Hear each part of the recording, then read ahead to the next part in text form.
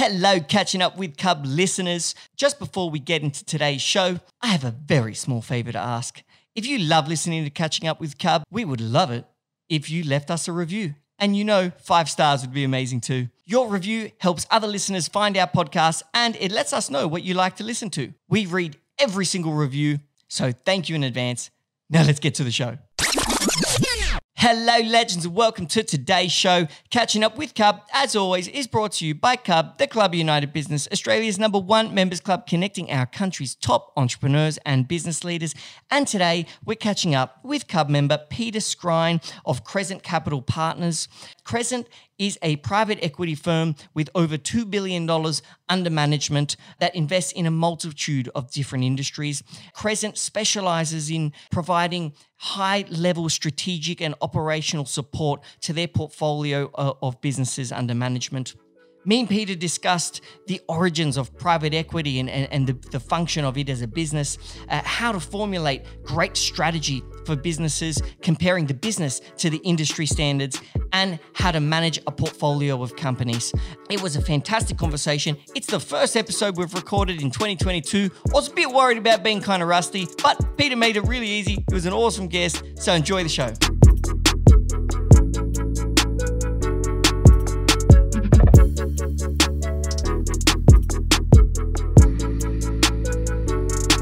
When did private equity become a thing? Late 1990s.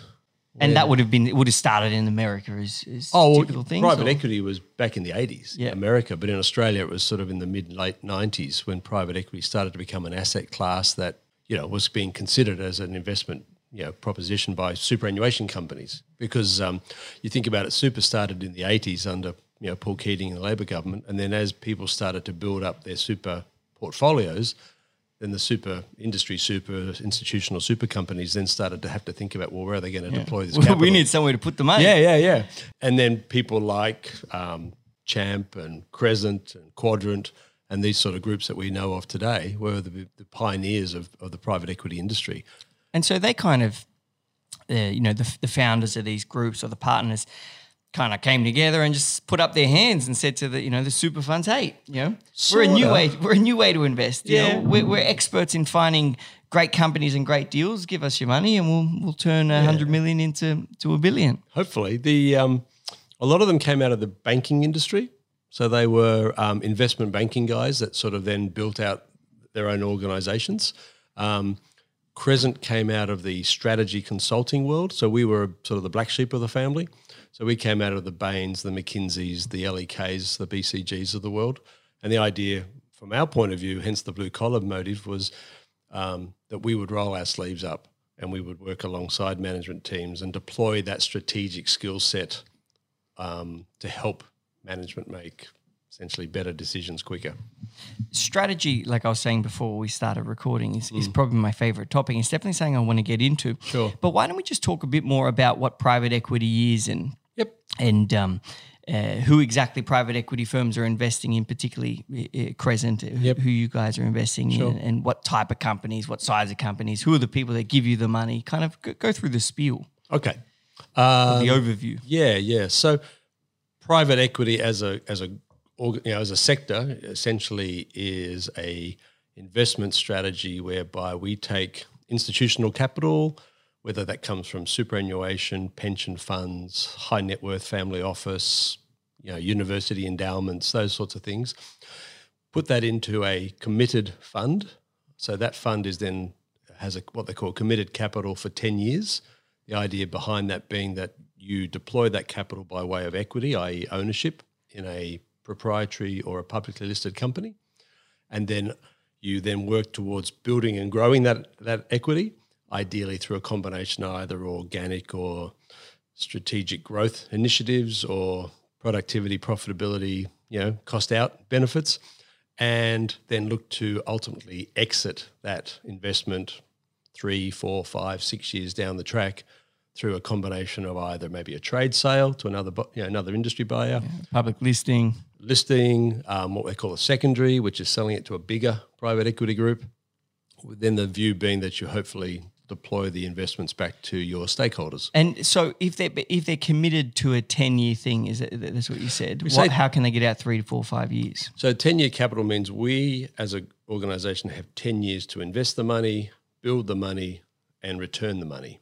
And so it's a long-term investment thesis for these investors.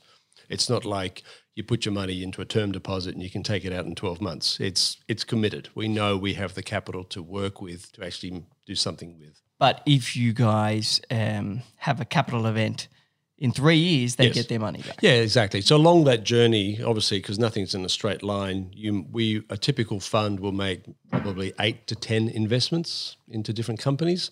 And so they're going to be, and those investments might be over 3 or 4 years. So obviously from year one, that company is going to be maybe in a point of maturity to divest maybe in 5 years. But the last one you've invested, well, in 5 years' time, if let's say you did that in year 4, it's going to be now year 9. So you need that horizon to be able to get in and out. Is it called private equity because the firm that's managing your money is private, or is it because you're buying private companies? Oh, good point. Primarily, it's private equity because it's not publicly available to the broader market. It's private companies. It's all that said, there are some listed private equity firms in the US, your KKRs of the world and so forth. But it's private capital. It's money that we manage on behalf of other institutions that we can then, I guess, get on and do the task at hand that often is not possible sometimes in the public arena. And I mean, you guys invest in multiple industries. Yes. Are there some firms that invest in one industry or that specialize? Yeah. I mean, it's like doctors. They come in all sorts of shapes and sizes. There are some private equity firms even here in Australia that favour more tech-orientated, investments, or perhaps more retail-orientated investments. We are a generalist, but we have some specialisations or some deep expertise in primarily healthcare and in the industrial sector. They would be 2 of our bigger buckets of activity over the last 20-odd years. That said, we've also been involved in everything from professional services to retail to tech to mining to construction to, all sorts of things. I can imagine, though, in times like COVID or really in any times, because you guys are in so many different industries, you're almost fighting a war on all these different playing fields. That being diverse has its issues in terms of I don't know. Right now, you might have some of your investments having labor shortages. Yes, and you might have other investments having different issues. And so you're kind of solving all these different issues of all the. Is that how it is, or? Yeah, I guess you take a portfolio approach. So if you own stocks yourself, then you probably don't have everything in Woolworths. We try to diversify our portfolio by thinking thematically about the economy. So we look over like an 8 to 10 year horizon, and we try and work out which way the winds are blowing. And we have a number of ways that we do that. And then we try to then find sectors that we think ideally have strength in economic growth or some sort of thematic opportunity. Our current portfolio is a blend, as I said, of healthcare, industrials, retail, professional services, some infrastructure, all sorts of bits and pieces. And yes, at some stages, pandemic, we had a first-in-human drug trial business, which absolutely went gangbusters during the COVID vaccine period when they were trialling the drugs, because we did maybe a quarter of the trials around the world. Pathology business is obviously doing very strongly, but then at the same time, we have bricks and mortar retail stores that are finding it very hard to find a customer and having to diversify and pivot to more online strategies and change the whole way that they're thinking about how they go to market. So yes, at any one time, there's always lots of challenges. I've got dental businesses that need 30 or 40 dentists at the moment that I could take tomorrow, but they're not available. They're not around. And how do you guys manage that? So that's almost like extreme crisis management, because your style of business is to have large holdings in other businesses. Yes. And therefore you've got problems that can arise, or like COVID, we use COVID, but it happened to all of them. Yep. Some went up, some went down. How do you as a firm sit there? Because I'm trying to think about carbon. I'm thinking, fuck, that was difficult. Just like I had one business and managing how I'm going to sail the ship through Yes. this storm. It was one ship.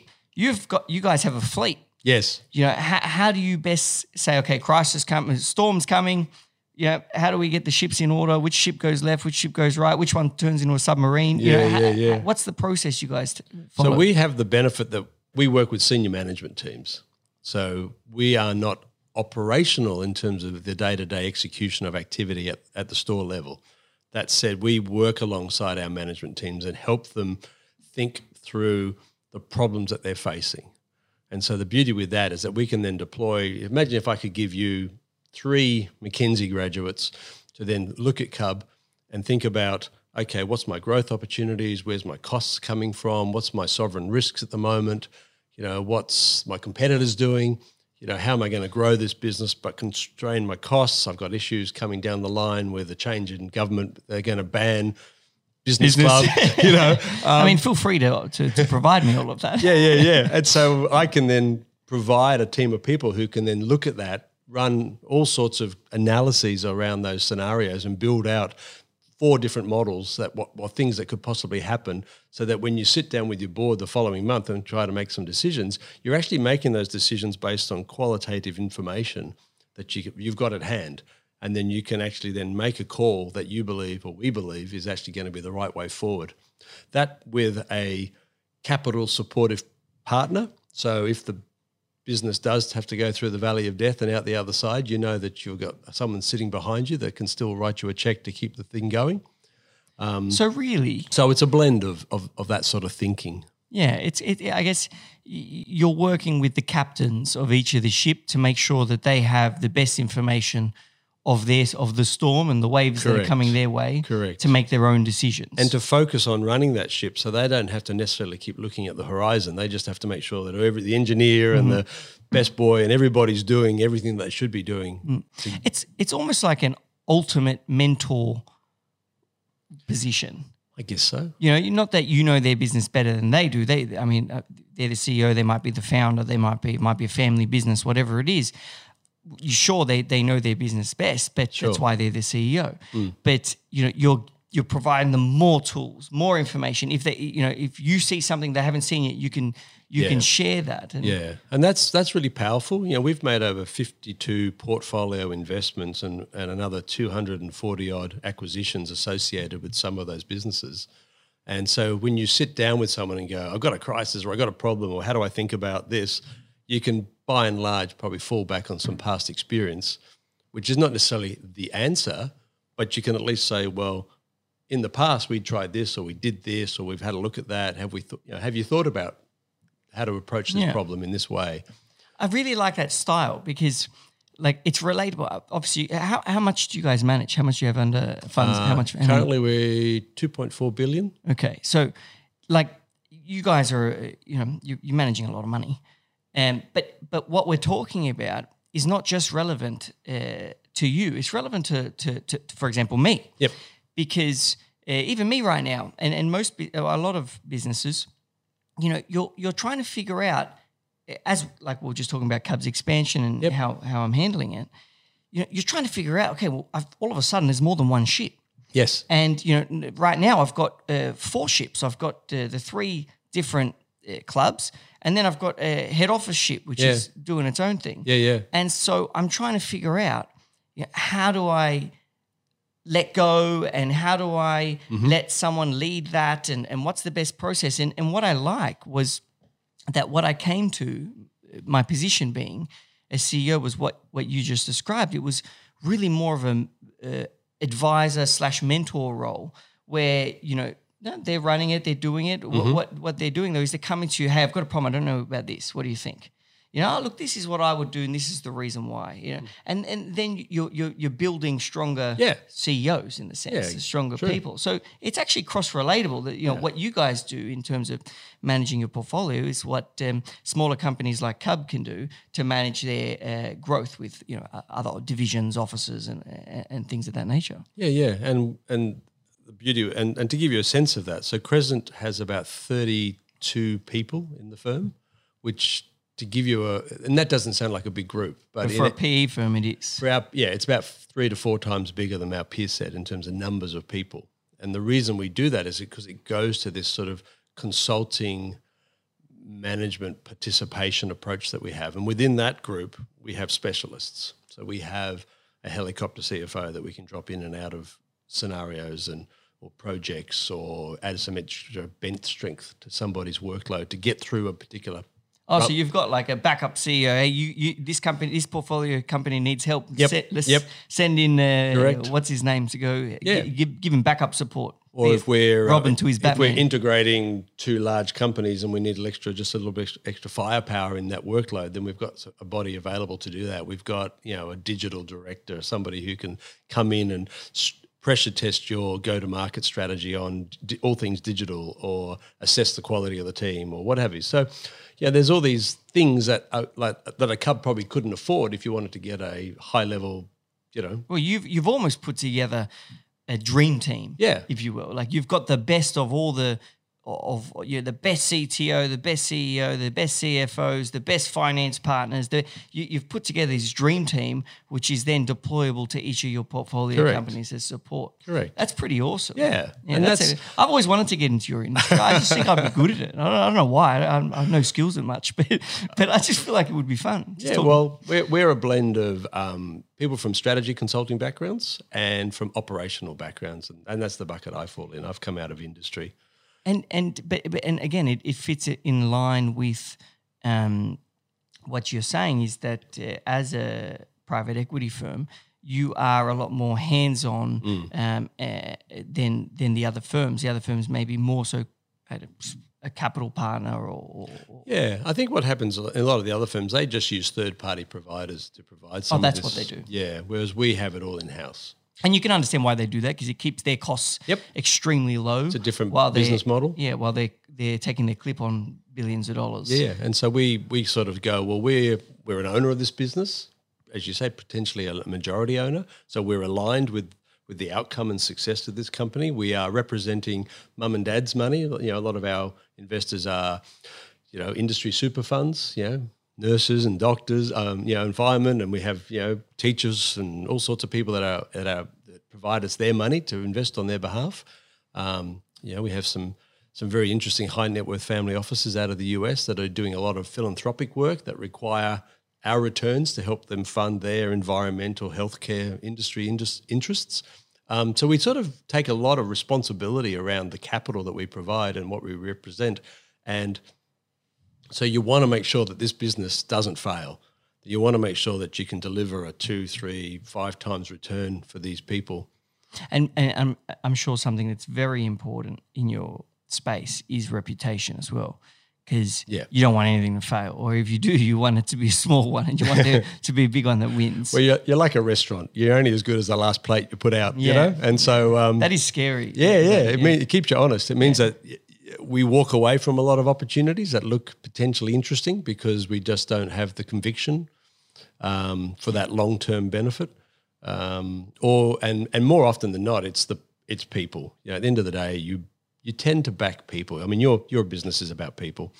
And so when you meet someone and you speak with them and you listen to their story and you understand what they're trying to create over a 5-10 year horizon, whether that is a backable proposition. And back to the strategy and operational.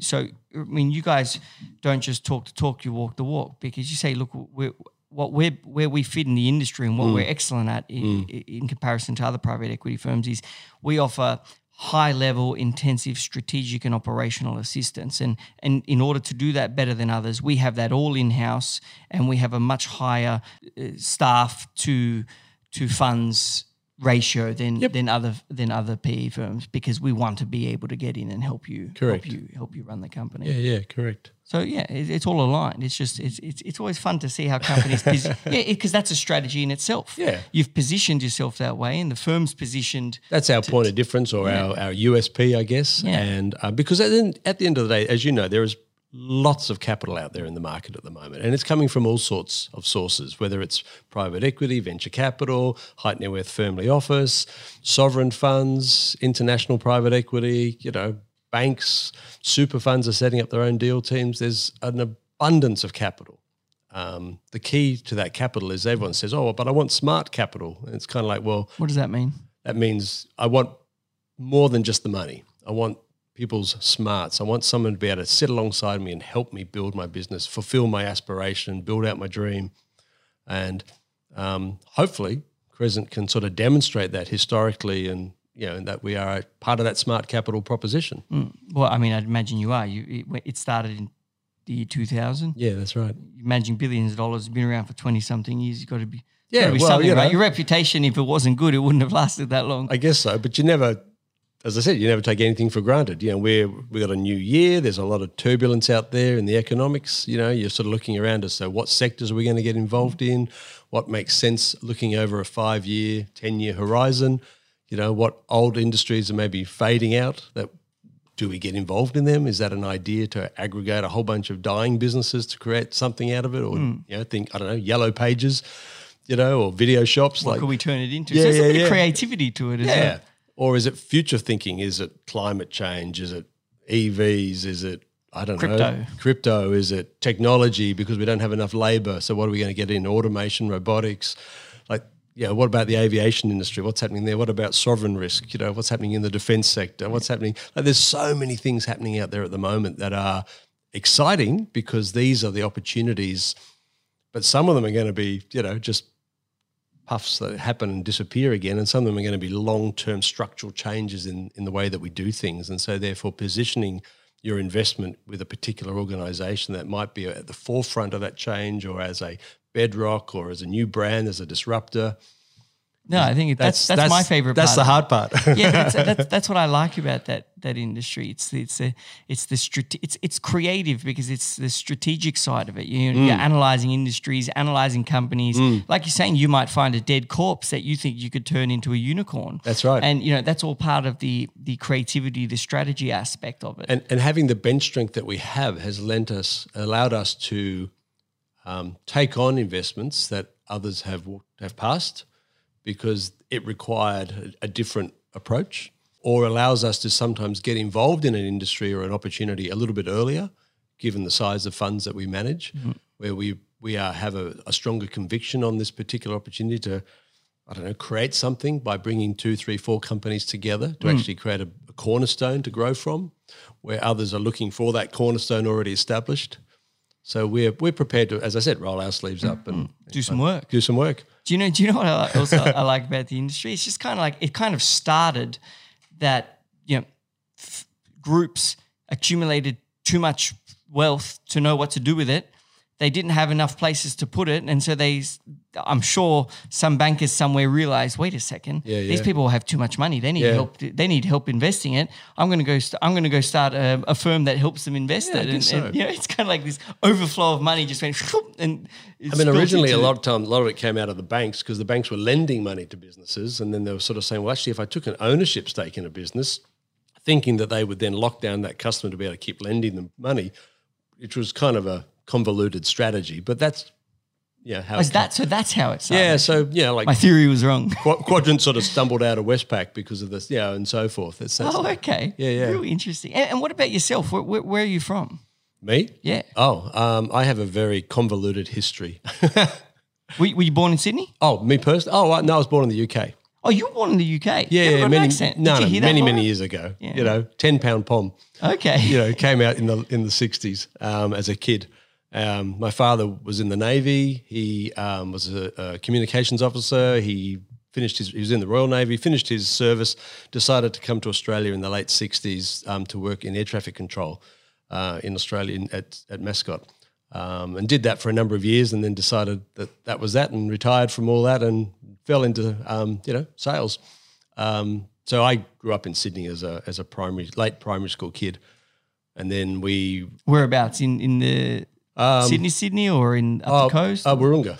Oh, you're really in Sydney? Yeah. Okay. But in the early 70s, so Wahroonga was quite a far away country area. I wish I'd bought up. Oh God, yeah, you would make a fortune. And then my father, being a man of the sea, we end up relocating in the late 70s to Coffs Harbour.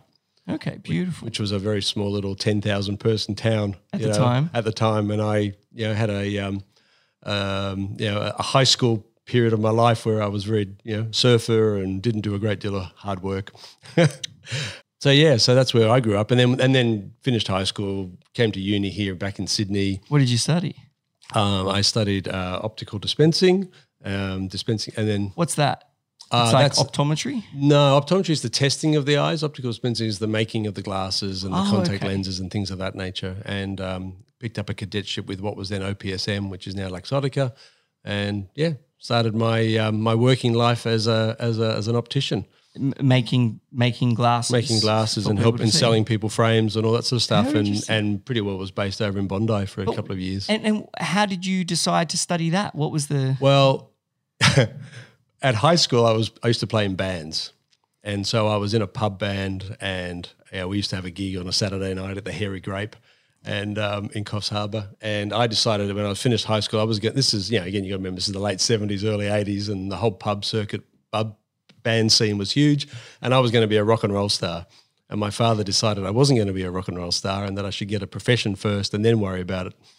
And so we sort of had a come to Jesus moment, and I came to Sydney. But how did the profession get, like, I'm just trying to, like, when I was at school, no one ever said to me, do you want to get into making glasses? Okay, How did you, say, sister's boyfriend was an optometrist. Okay, there's always something. There's some aspect of your life. And I I was puts like, you in the what am I going to do?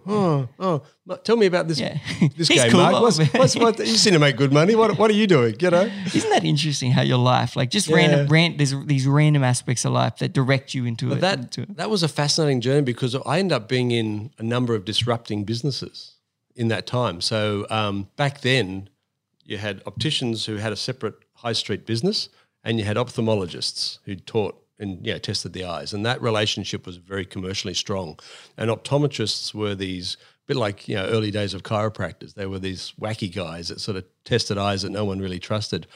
And I left OPSM and joined a new startup business called Medispecs in mid '80s, who put optometrists and opticians in the same shop, which was an absolutely radical thing to do back then. And created this organization, which is so commonplace today, but back then was never heard of. That is what I love so much about business.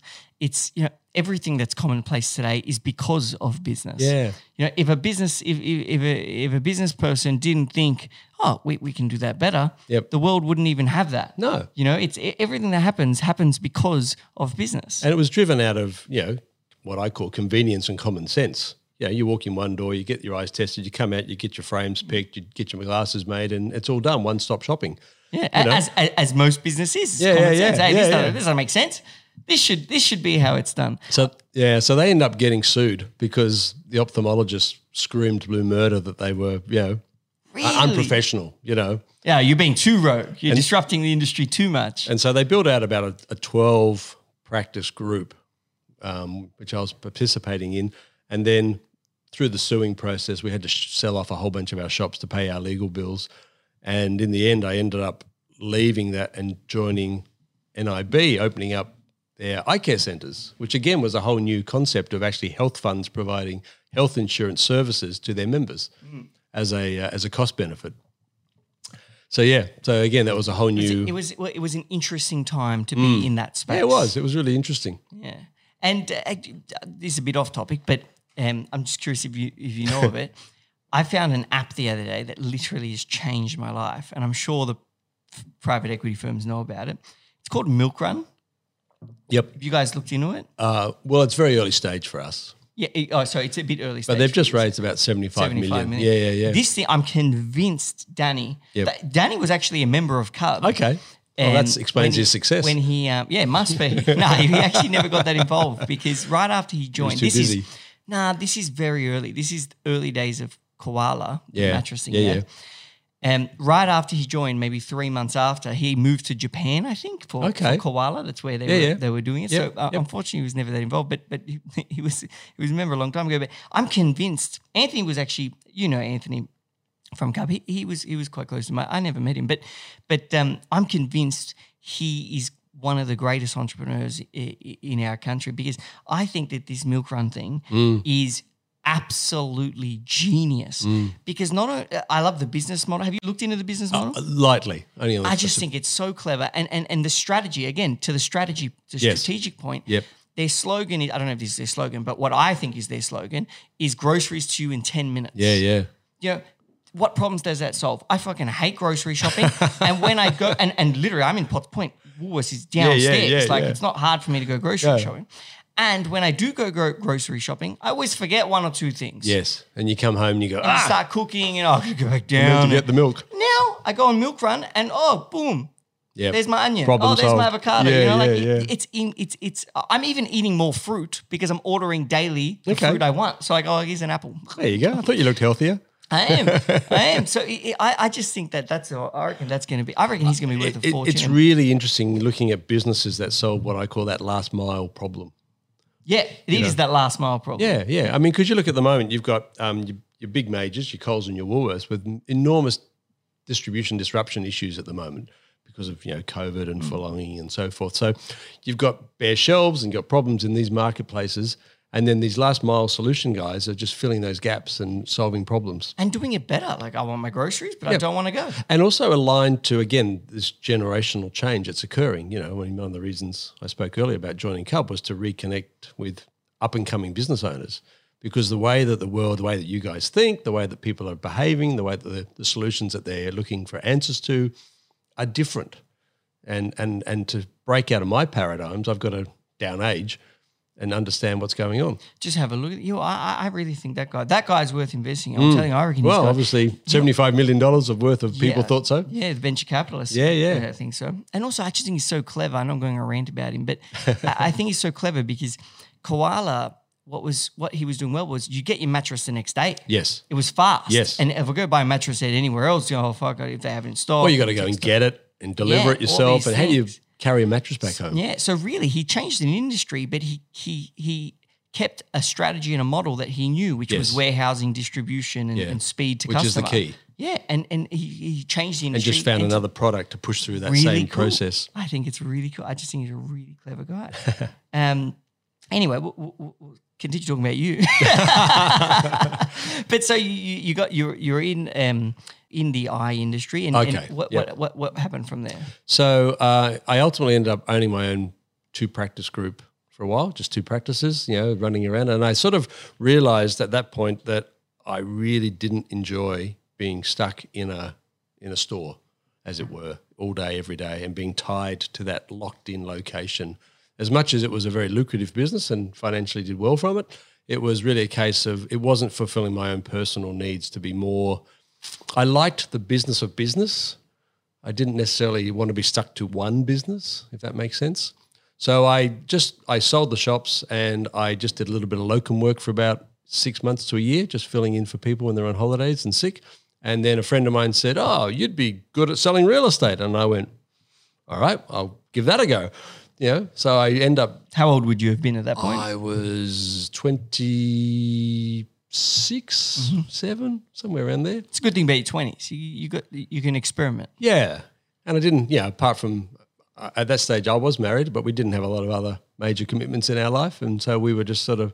I thought I'll give it a go, and I ended up joining a company called Dougmal, which was owned by a guy called Doug Maloof of the Maloof family. I know the Maloofs. I know David Maloof. He actually lives in this building. Oh, okay. He's a good friend of mine. Well, I bet you Doug's his it's probably his uncle. Great uncle or something, Doug was an early pioneer of training, of systems and habits, and he owned 9 real estate agencies, and he would run around the market and tell people about how to do real estate. And so I worked in his head office as one of his agents, and we were his guinea pigs. So he'd try all these ideas on us, and we'd have to try and deploy all these various techniques and ideas that he was coming up with. And it was very much around, as I said, systems and processes and habits, which were, again, something new for the industry at the time.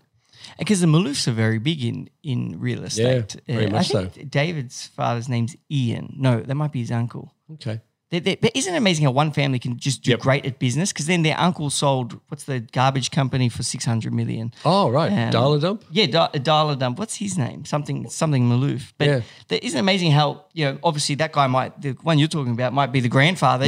Taught all his sons how to do business. And they all went and did it. Like, it just shows you, like, it's so important who you have in your life. I mean, Doug was very charismatic, and very driven entrepreneurially, and clearly, was a good success.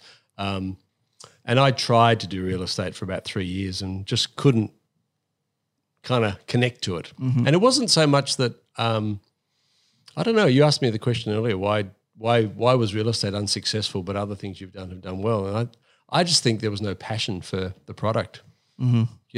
At the end of the day, you've got to have a ticker about what you're doing. And to me, it was a means to an ends, but it wasn't the ends to the means, if you know what I mean. Yeah, and at that point, you didn't know what your passion was? Not really. I was still searching. I did a marketing degree. I did a business management degree over it, and And how did you find your passion? Well, my wife was a promotions director at a radio station, and she and the sales manager guy said, I can see you're not happy in real estate. Why don't you come and sell radio? And I went, sure. Yeah, why not? You can see there was a lot of thought behind it.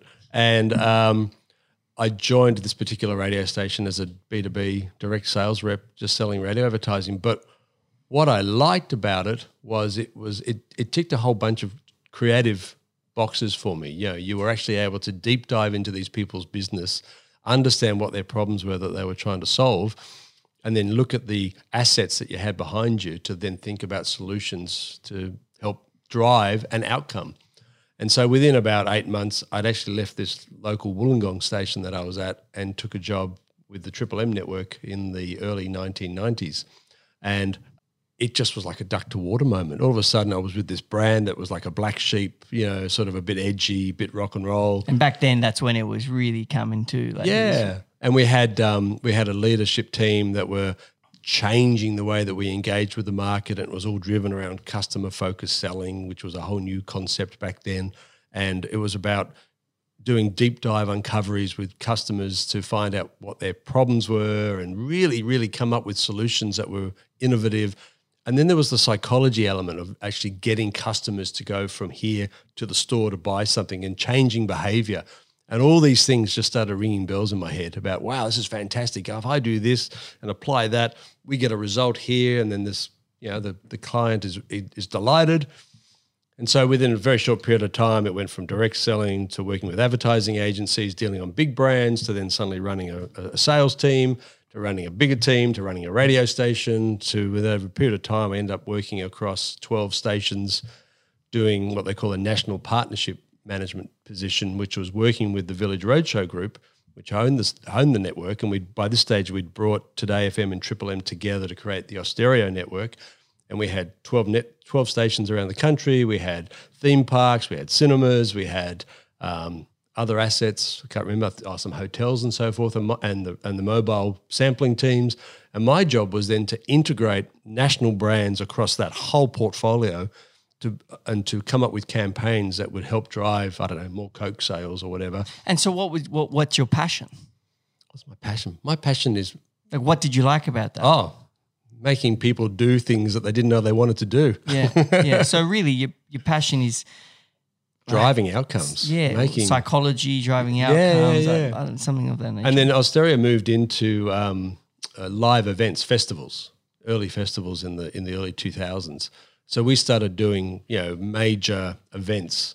And so now all of a sudden I had a whole new asset class that I could work with. So now and then this was the early days of the internet. So now we started doing SMS campaigns, and we started doing integrated web campaigns and barcodes and things like this. So we were doing before, during, and after the festival event campaigns that would run over 14 weeks. And it would be like, you'd go to the movies and there'd be a Coke ad, and then in the foyer there'd be die card cutouts, and on the back of the ticket would be a barcode that you'd scan to win a free Coke, from a rock patrol that drove past. And then you'd go to the concert and you'd have a lanyard back then with a little CD-ROM where you could download screensavers, and then you go to the Coca-Cola karaoke tent and win your chance to go backstage to meet Bon Jovi, And so what do you think what do you think the crossover between radio and media and that whole, I guess, advertising as well space is with private equity. What correlated for you? I think the biggest thing in all of that, what made all that work for the clients, was the fact that we spent a deep amount of time strategically talking about what they wanted to get out of the campaign or what they were trying to achieve for their product or for their business, and so that was the big thing, that taking a moment to sit down and actually go through, spend a day or two actually really thinking about strategically what their problems were and how to solve them. And that was deeper than just selling, 1 million units of Coke. It was more about what else are we trying to achieve here and what are we driving out. And so that was really an interesting point in time in terms of, I guess to your point, what was your passion? What was your realization? It was like, I love that. That was really interesting.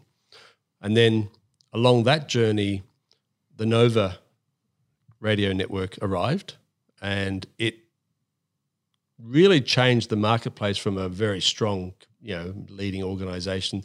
There was a competitor. We wound down the live industry off the back of the 9/11 activity that occurred. People didn't want to go to concerts anymore. We lost a lot of money on a whole bunch of stuff. They shut the industry down. I ended up leaving Austereo and going to work for a guy called Bruce Gordon, who owns the Wynn Corporation, who's a self-made billionaire character. Wynn like Wynn Las Vegas? WIN, Wynn Corp. They own... the guy that owns the Encore Las Vegas, he's a cool dude. He once got drunk and punched through his Picasso. not that that's cool, but it's pretty cool. I like to be rich enough to punch through my Picasso. To destroy a $100 million painting. No, Bruce is a self-made billionaire, owns about 26 television stations around the country, was a Channel 9 affiliate with Kerry Packer, and really interesting. He's still around. Australian? Yeah, Australian, absolutely. Oh, cool. What's his name? Bruce Gordon. I don't know him. I'm going to look him up. Yeah, you'll be quite amazed. He's got an incredible backstory. I love these guys. They're all like my idols. And Bruce had a couple of radio assets, and I went and tidied them up and fixed them up. And again, more strategy, more making these things profitable, coming up with solving problems around pricing, around staffing, around go-to-market. And you're working very close with Bruce, who, like you said, was this self-made Australian billionaire. That's an incredible, somewhat mentor or someone or of the sort to have. Were there any key lessons or attributes of him that you witnessed and saw, or things that he taught you that you think, wow, that's something that I'm going to not forget? Bruce is incredibly relentless on getting an outcome that he's decided he wants. So I guess that driving expectation of bringing all your lieutenants with you and going, we're not giving up on this until we get an outcome sort of approach was something that really made Bruce maybe not stand out from self-made men, but certainly was a strength, a high strength. He was a great, what do you call the leader of an army? A great general. He's a great general. He just brought everyone with him and went and conquered. And he also knew how many paper clips were in the business. What do you mean by that? His attention to detail.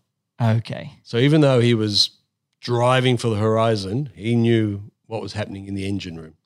How cool is that? Yeah. So finger on the pulse, but at the same time, leading the charge. Yeah. And look, I think Bruce is about 92, 93 now and still out there. Yeah, corporate rating and, building multi-story apartment blocks and, still working just as hard as the day he was when he was probably 22. Yeah. I'm convinced people like that can't stop working. If they stop working, they'll probably just die. Yeah. Because he clearly can afford to. Yeah. But they're just their brain just loves the activity. Yeah. I reckon if you took the activity from the brain, they would implode. They'd be like, well, I've got nothing to do. I'm not going to go home and play bowls. So what am I going to do, It's interesting. What other great, I guess, mentors or people have you met? Oh, gosh. I'm very fortunate in my role because I spend my life, my role is origination for Crescent of deals. So I spend my life traveling all over the countryside, talking to entrepreneurs and business owners and leaders of industry. And so I'm really blessed from that point of view to have such exposure across the country. We have almost the same job. We do, which is what makes Cub great because you get to meet a whole bunch of, cool people who are out there following their passions, dedicating themselves, making big sacrifices.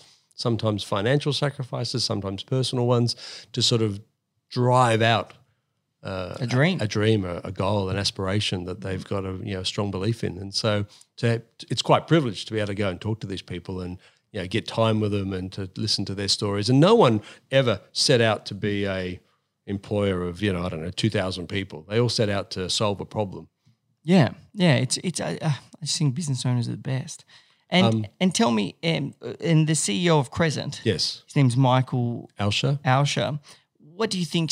What's something you've learned from him Michael's he's probably going to listen. So along with a lot Well, of other careful. people. So you've got to say something real good. Yeah. I've had the benefit of working with people like Bruce and really strong CEO MDs like Michael Anderson from Austereo days or the Kirby family. I worked with John Singleton. So I've worked with singer. Yeah, I've worked with all sorts of really, as you know, very dynamic and strong and successful people. Michael brings a really interesting balance or combination of what I call soft skill and hard skill that arrive in equal measure. So he's an incredibly smart, he's got a degree in mathematical actuarial studies, Wow. And an MBA, and he's got all the sort of hard skill technical capabilities that you'd expect to find in someone in a private equity industry, particularly someone who's someone responsible for billions of dollars. Correct. But then at the same time, he's got all the skills around, I guess, all the wooing and all the capability of talking to people and negotiating and bringing people teams along with him or not, depending on what he's trying to achieve. So he's also likable. He's got the people skills. And it's really quite a fascinating balance because historically I've found that people like Bruce, who are very driven and very strong, sometimes their people skills were often lacking, but then or vice versa, people have really strong people skills, but they need a good CFO or someone techie behind them to sort of solve the problems. Yeah. Michael is the full package. Yeah, see, that's rare. That's your one in very few individuals. Which is why I'm been there for. I'm certainly not like that. In fact, I could argue that I don't know many people at all. Yeah, and I've seen him. I'm trying to think of one. Time and time again, be faced with a blockage, a challenge, some sort of immovable situation, and be able to resolve a pathway around it strategically, and then at the same time bring people or work with the people involved to get to the outcome that he sees. So no's never an answer. It's never an answer. Well, me and him are the same on that one. But if what's the way that Michael and yourself and the team look at designing a strategy? How do you go about it? Do you say what's the outcome first? Do you say what's the process? We spend a lot of time looking at, so we're in a particular sector, so we'll spend a lot of time doing a lot of commercial due diligence, looking at the overarching industry, what are the drivers, what's the government positions on this, what are the competitor analysis, what are all the cost inputs or that actually make all this sector work. What does the history of this sector look like? What's our forward projections? We'll talk to government. We'll talk to industries. A sector analysis? It's a full sector analysis, deep dive into this particular area. And then we'll run that information against the company that we're thinking about to sort of work out from a benchmarking exercise, where are they along this particular pathway? What influences or headwinds or tailwinds are they enjoying? What makes their business better than, worse than, equal than to all the other businesses that are in this space? What's the disruptor? Why have they got a higher margin? What's making this business work better? So what it sounds like is you kind of map out the key metrics of the industry and then just compare that particular business to those key metrics. If one metric is doing better than the industry standard, you say, why is it doing better? Yeah, so we try to understand that, and that's our foundation point. Okay. Then what we're looking at is we're saying, okay, looking over a 5 to 10 year horizon, what do we need to believe to create a bigger, better business? And I read in your prep sheets something about the end goal, having the end goal first or something like that. Explain that to us. I guess you always start, it's a bit like going to the moon. Yeah, the goal was we got to put men on the moon. So that's the goal. Along that journey, we're going to probably zigzag our way up there, and we're going to have to change our navigation, and we're going to have to tidy up. But you always need to know where we're going. What's the strategy? What do we all believe in? And it's not just us. It's all stakeholders. It's all the shareholders of the company, which are typically your founders or your management team. And we need to know, well, what are we doing? Where are we going? What's the purpose of getting up every morning and going through this? What are we out to build? Mm-hmm. So the end goal is just crucial. Everyone needs to know. It needs to be very clear. Yeah. How can you communicate to your team if if you don't know where you're going? Yeah. Like it's like jumping in a sailboat and going, right, we're going for a sail table. Well, fucking where? yeah, exactly. Put the sails up, put the spinnaker up. We'll work it out as we go.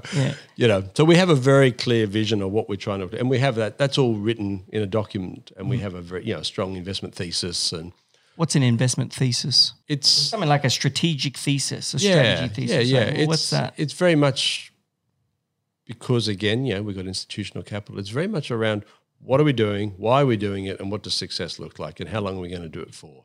So this is what we think is going to happen. Correct. That's why it's a thesis. I guess. Yeah. And it's hopefully a robust one based on a lot of input and commercial and information. Yeah. Okay, incredible. Well, we do have to wrap it up because I believe we are at time. But that was just a beautiful conversation. Thank you for your time. Again, thank you for yours. You're probably busier than I am. But what I just love about, like what we're saying, what I love about your space is the ability. You said it actually. You're in the business of business. Yes. You're in the business of just all these different businesses, and you're trying to help them become bigger, better, achieve their goals, be more. Deploying both capital into the business as well as support in the form of. But it has some really great outcomes. We've created so many jobs in this country across so many different sectors. We've established businesses years ago that are now national, international leaders in their fields. That came from 20 little clinics in Victoria that are today are now in 17 countries. Or we just recently divested our human trials business. And they are... Don't put me as one of the Yeah, but they started off as a little business in Melbourne. They're now in Melbourne, Queensland, America. They've just been bought by a big private equity firm who is going to continue that expansionary story. And you helped them manage that firm's acquisition. Yeah. You had a bit of firm knowledge. Yeah, look, it's brilliant. So that's the commercial aspiration build out. And then from the byproduct of that is the fact that we've been given some fantastic returns to our investors. And because I never asked, I should have asked at the start, what type of size companies are you guys typically deploying capital in? Yeah, so we look for, as a portfolio start, sort of enterprise values between 50 and 150. What does enterprise value mean? The valuation the value of the company. business. Yeah. So and that varies by industry, obviously, in terms of what size of business that looks like. 50 to what you said? About 150 is our sweet spot. Yep. We can do investments up to 400 million. And then beyond that, we have what we call co-investors, our investors who are happy to participate on a separate issue and then take us all the way up to maybe 800-900 million. But our sweet spot's at 50 to 150. Awesome. Well, I mean, like I said before this started, I'd love to come to your office and maybe speak to a few people about strategy. The door is open. And I it's my favorite thing to learn. So, yeah, I'll be banging on your door. I know we got Governor Phillip Tower too. So. Maybe we'll build out Cub as an international brand. Oh, it certainly will be. I can guarantee you that. If you want your money to be extremely safe with huge returns, I'm telling you, put it to us because there's no one going to do no one does what we do anyway. What we've accomplished is unbelievable. I think it's great. Yeah, we've gone down a difficult path. We went down the path of, it's almost the old school path of, I don't want to say bricks and mortar, but it was a traditional business model where the scale wasn't the priority. The profitability and the robustness of the business as a long-term asset was always my goal set. And we're pivoting now to the technology side, and that's where obviously big valuations are going to come. I think, and you'll see this more and more going forward, there's been such a disconnection of people over the last 2 years, and Zoom has assisted us in continuing to maintain business and connection. But people are deprived of both this physical networking opportunity, the sharing of knowledge, the educating of people. There's just one of the strengths that we have with our little group is that we're actually able to bring our CEOs together and they talk and they share ideas and share problems and it's like a mini Cub. Little mini Cub, and that ability to have someone else you can reach out to who's in a similar position as you, and often when you're an industry leader, you're on your own. So there's that So Cub's got And I if think, you a want- and if you want huge to- future. Also, think about it like this: business owners have never been more put through more stress Correct. and been alone Yes. like they have been. They've been Correct. separated. Yeah, physically. Yeah, physically in every aspect. They're feeling more isolated. They've been through 2 years of isolation. What's the first thing they're going to want to do? Yep. They're going to want to connect to each other and come together. And who's bringing them together? There you go. It's Cub. There you are. And throughout, you wait for the Where do I sign? technology Oh, hang on, I'm in already. we haven't discussed terms. We need a lot of money with some favourable terms. Now, let's finish it there. Thank you so much, Peter. Thanks, I'm greatly appreciative of your time again. Jokes aside, I know how busy you are, and it means a lot. That's and great. Thank you we're for the obviously opportunity. Very grateful having you in the community. It's a far better community with you in it. Bless you. Thank you. To our listeners, if you want to find out more about Mr. Peter Skrine and Crescent Capital, you can go to cub.club/podcast and you can check it out all there. If you want to check out Cub on social media, go to @Club United Business on Instagram and you can stay up to date with all amazing things and have insights, lessons, and cool things from our members. Peter, thank you. Thank you. Hope you enjoyed the show.